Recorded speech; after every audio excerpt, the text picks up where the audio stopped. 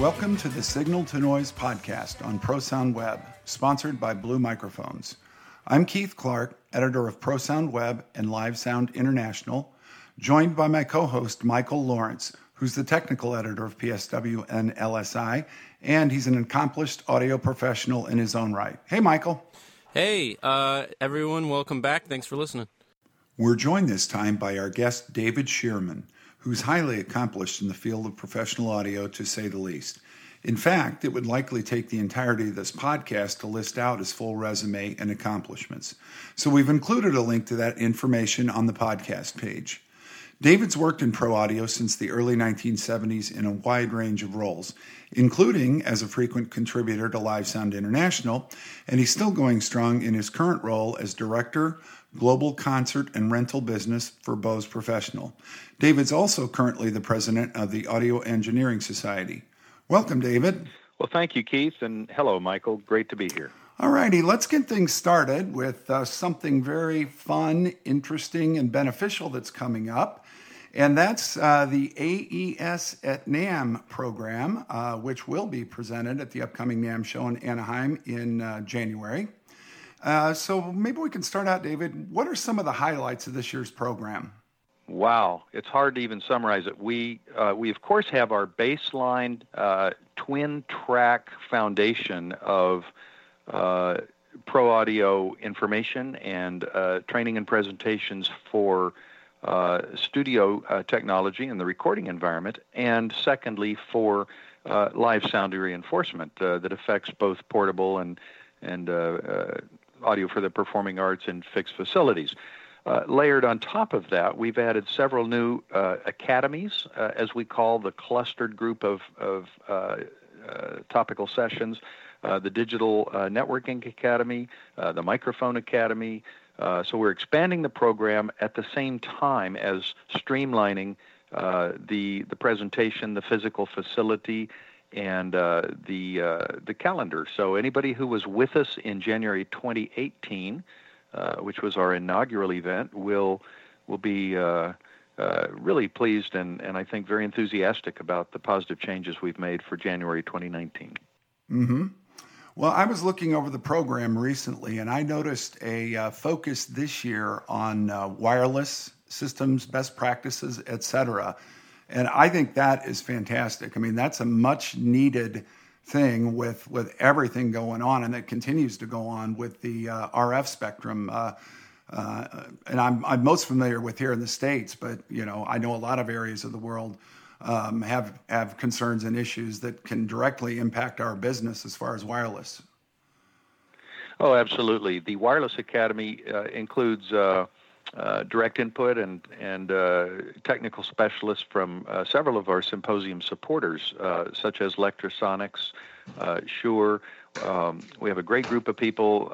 Ike Zimbel is with us. Many of your listeners will know Ike as one of the hardest working and most knowledgeable field and application specialists working on special events that involve multi-channel wireless. So we're very much pleased to be able to present information in that area. Mm-hmm.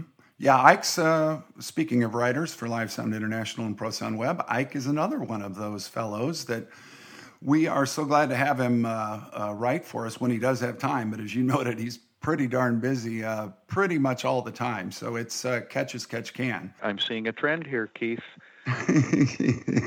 Live Sound is such a great platform for contemporary information, and I'm always supportive of your efforts there. Well, one of the things that you might enjoy in particular, once in a while, Ike will step back and write not about wireless, but about road stories from his days back in I think he got started in the early 80s. And I know you were obviously around at that time and know how things were. So I'll send along a few links to his stories. Some of them are quite humorous, and I think you'll find them especially so since you were also there back in the day. Oh, love to. And I know many of your listeners would appreciate knowing how to read some of that. Yeah, they're habitually called war stories, and I think that's for a reason. Anybody who accepts the responsibility of deploying a high-performance top dollar performance audio system and has an audience and the talent and the event management all breathing down your neck, you understand it is like being in the trenches, isn't it? Mm-hmm. Yeah. Yeah. Well, and things were far different. Something I wanted to talk to you about later, but maybe we can segue to it here for a couple of minutes is what do you think, what are the biggest changes you've seen that you've noticed over the past 4 or so decades? Because I haven't been around that long, but it's been long enough. But I would imagine, you, and especially given all of the various roles that you've had over the years, you probably, maybe can encapsulate a bit for us how things are changed, at least in your view. Oh, goodness. Well, if you go back, you say 4 decades, and that's about 40 years. That takes us back into the middle 1970s. And in the early 1970s, when I first began trying to get my first job and asking around, showing up unannounced at rental company shops, and doing my best to break into the business, successful touring sound reinforcement companies were probably hand building their own electronic crossovers. Some even built their own amplifiers. If you look at some of the pioneer companies, Heil Sound, United Sound in Burbank, what became Shoko in Texas in the late 1960s, the Clare Brothers organization, which emerged. It was an interesting hybrid blend of broadcast engineering parts, ex-military electronic technicians, surplus electronic items, emerging entrepreneurial companies trying to build a better mousetrap in each category, whether it was mixers or amplifiers or signal processing. So it was a fascinating time. The other thing I think we can clearly see the deliverable of the mix, the event, the program, the talent on the performance stage. It takes a sound reinforcement system to reach the audience, and probably you could say 3 or 4, 1, 2, 3 punches.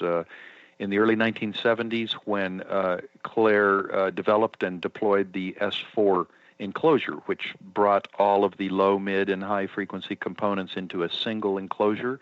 If you wanted a bigger system, you just added more boxes. That was a fundamental change. In the 1980s, when factory-built PAs began to become credible, the TurboSound TMS-3, the EAW KF850, the Meyer MSL-3, all emerged within a few years of each other. The shift finally to credible self-powered loudspeaker systems, the Meyer MSL-4 in the middle or the early 1990s probably was the first commercially available concert quality high output powered system. And of course, around the same time, the shift to the line source array with L Acoustics and the realization that there was a need to improve directivity control of a loudspeaker array and to minimize the interference patterns from multiple speakers. So each one of those things has helped bring us to where we are today on the speaker front. So, okay, well, maybe we should get back just to business for a couple more minutes here. Now, to you, outside of quote unquote education, what are the biggest benefits that attendees can realize by a program like AES at NAMM? I'm not going to put words in your mouth, but something that comes to my mind right away would be networking, that there's a lot to be gained informally and sometimes formally, but, just by being around an environment like that. Anyone who makes their living as a sound reinforcement professional knows how hard it is to commit in advance to a particular date. If you have a gig come up, you're going to go work. So it's hard to think about buying a ticket or getting a plane flight in a hotel setup months in advance. That being said, key trade shows such as the Audio Engineering Society Convention, the NAMM show, NAB, NAB New York, Pro Light and Sound, Infocom. Once these become regular fixtures on the calendar, I know I'm not alone. As I grew up in my career, I'm not alone in realizing the power and the value of getting together with like-minded people who share the same interests and skills and want to learn from colleagues. And that is what AES at NAMM is all about. We've essentially taken the power and let's call it the technical intelligence of an AES technical session program and merged that with a much larger pool of on-site attendees. The NAMM show draws well over 100,000 people over 4 days. It's not open to the public, so it's an exclusive entry. Oftentimes passes are available through the equipment manufacturers. So AES at NAMM is an education and training symposium that is embedded in a commercial trade show, which is NAMM, which is increasingly attracting many professional audio equipment manufacturers. So we're seeing good synergy. It's been great fun. Just our first time out of the gate was January 2018.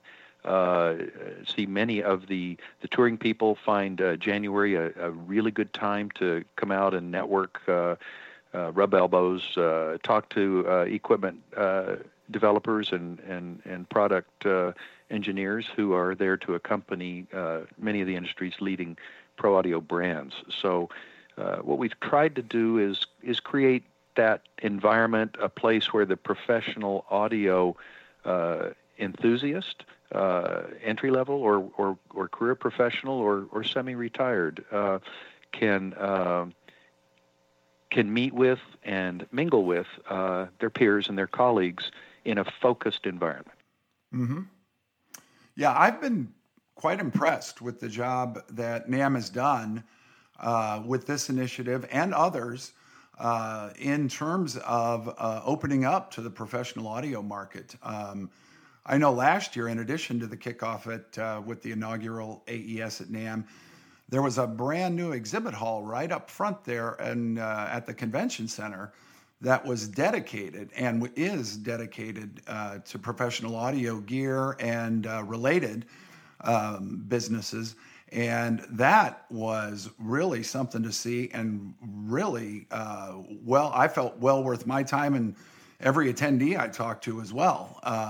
Largely a pro audio crowd. They were quite optimistic coming out of that on the direction that NAMM's going. Oh, absolutely. And, it was interesting to me to see the first use of that new hall that you're referring to. It's called ACC North, Anaheim Convention Center North Hall. Yes, it's completely devoted to production technology and event support equipment, not just audio, but also starting to bring in some of the staging and display and lighting exhibitors as well. So the Audio Engineering Society and our board of governors, our corporate leadership, recognize the value of gatherings of audio professionals, and this is one that's emerging. You have to remember, it's only been about 2 years now that the society has began a formal program of membership outreach. And you mentioned the ACC North Hall. We'll have an AES membership drive booth right there in the main front lobby by the front door. As we did last year at NAMM and the year before, we had a membership drive going on at Summer NAMM, a membership drive booth at the NAB New York show. We just had a couple, in fact, in China, including the loudspeaker sourcing show and at Palm, Pro Audio Light and Music in Beijing. So we're seeing great value in engaging face-to-face interaction with people who want to get together.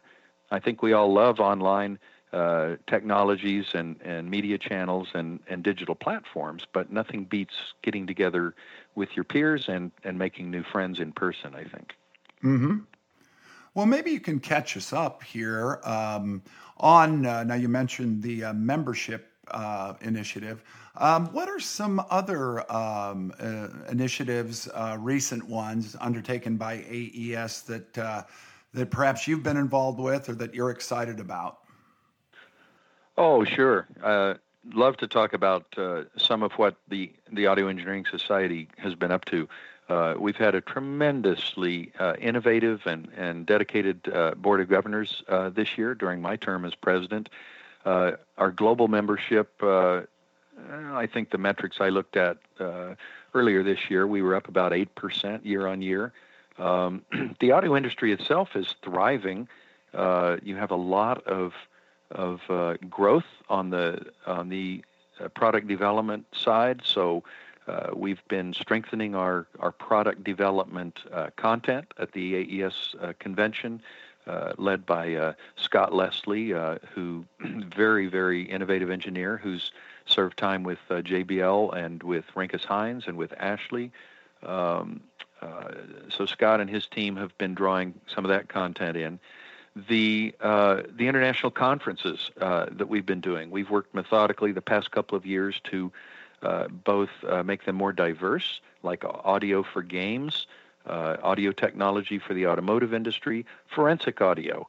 Who would have thought that you could go to an AES convention, or I'm sorry, who would have thought that you could go to an AES international conference near Washington, D.C., and actually have AES members from the FBI and the CIA and the National Security Agency show up to attend our forensic audio conference, or the conference this past year at the Library of Congress on audio archiving and restoration, where many of the wax cylinder recording processes are preserved, and the ability to translate from one historical recording medium to the next, and see the results over time. Those type of things is why the Audio Engineering Society exists, to bring people together in honor of all the different unique fields. And as we watch audio grow, as we watch companies like Netflix, Amazon, Microsoft, YouTube, all hire audio engineers, all have new acoustical laboratories and product development programs. We had a wonderful conference in Seattle this year, Audio for Virtual and Augmented Reality, AVAR. Our sponsors included the DigiPen Institute, which is linked to Nintendo. So the biggest thing you could say about what is AES up to, we're doing our very best to support the student community, to expose the entry-level career professionals to all of the expanding opportunities in industry, and a recognition that the audio industry is not constricting or imploding like the sky was falling attitude from 15 or 20 years ago because of the shift in the major recording studio and record label supported industry. Audio didn't go away, it just changed. And so the challenge as president of a membership-based organization like AES is to help recognize those changes in industry and use all of our processes and our tools and resources available to help connect different people with each other. So David, if I could just dovetail that with what you were saying earlier, which is, hey, when you started this whole thing, if you wanted a crossover, you had to build a crossover. If you wanted a nice parametric key, you had to build it. That's sort of shifted so far that now we can buy whatever we need off the shelf, and you don't need to know how it works under the hood to use it. And there are a lot of brilliant engineers that use these tools every day and would have no idea how they worked and couldn't look at the schematic and tell you anything about it. And I sort of feel like that aspect of it has really been lost, this sort of under-the-hood tinkering aspect where let's really get into the nitty-gritty of the circuit design. And not because everyone needs to go out and build their own gear, but because I really enjoy the engineering aspects of that and the, let's really understand these tools at the deepest level. And so I try to invest as much of my time in that type of thing as I can. And so, seeing that you've kind of you've seen a larger arc of that than I have, do you agree with that? And if so, what role do you see, AES playing in keeping those parts of the art relevant? That's a great question. And the AES at NAMM Symposium, to be very specific, we have tracks and a calendar of sessions that include many of those fundamentals presented by the people who have helped create the technology platforms. For example, Jamie Anderson with Rational Acoustics. It's not most of us know what SMART is as a measurement and analysis tool, but it takes being close to the source and having a personable, intimate chance to bounce these ideas back and forth, to understand how the tool or the product or the platform evolved. Bruce Olson, who's such an expert in many of the more technical, fundamental technical aspects of sound reinforcement from an engineering point of view, and Bruce happens to be the standards chair for the Audio Engineering Society. Charlie Hughes of Excelsior Audio. Access to these people in a one-on-one setting and the sessions on the calendar that they're bringing to the table at this AES at NAMM event, that's really right in alignment with what you're saying. You can't tinker with something under the hood if you don't understand the fundamental principles.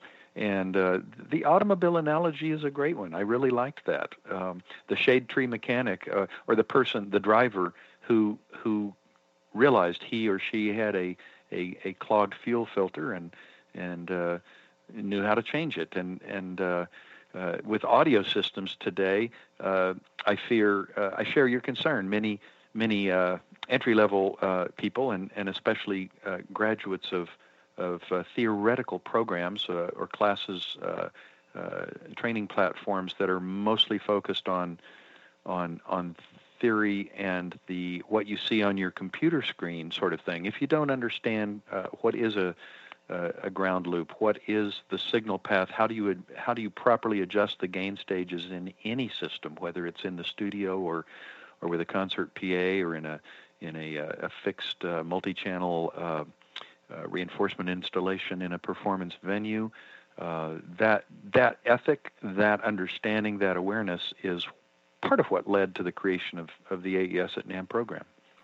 And I think, for me personally, what you're talking about, the value of getting direct to the source, so to speak. I'm a system tech. I use SMART every day.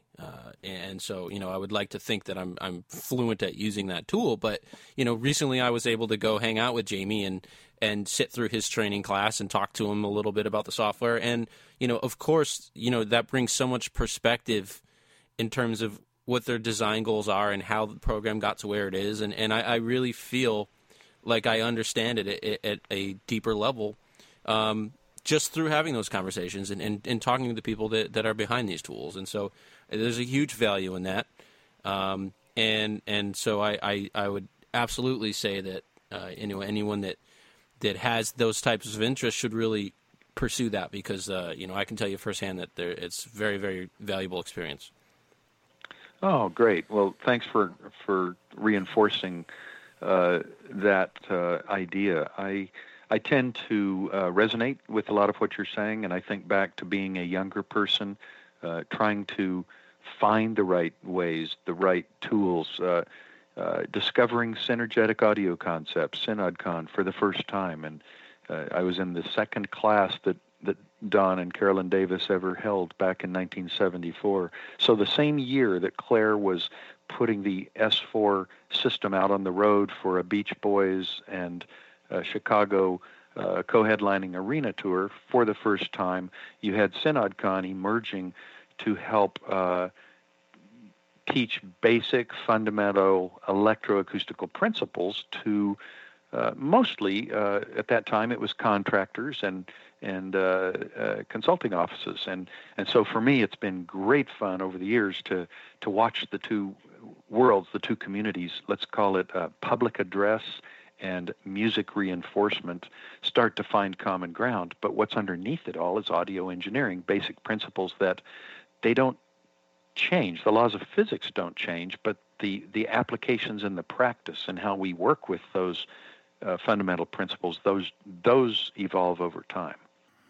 Well, very good. Well, I think we're just about out of time. So I would like to encourage everyone to check out the podcast page. We will have links to a lot more info about AES at NAMM, a lot more information about AES as well. Also, registration for AES at NAMM. We'll put a direct link there. And as I mentioned at the outset, we'll also have a link that will tell you a whole lot more about David and his career. So, David, thank you so very much for your time today. We really appreciate it. Oh, you bet. It's been a lot of fun and glad to help. Glad to participate. All righty. Well, hey, we'll see you in January.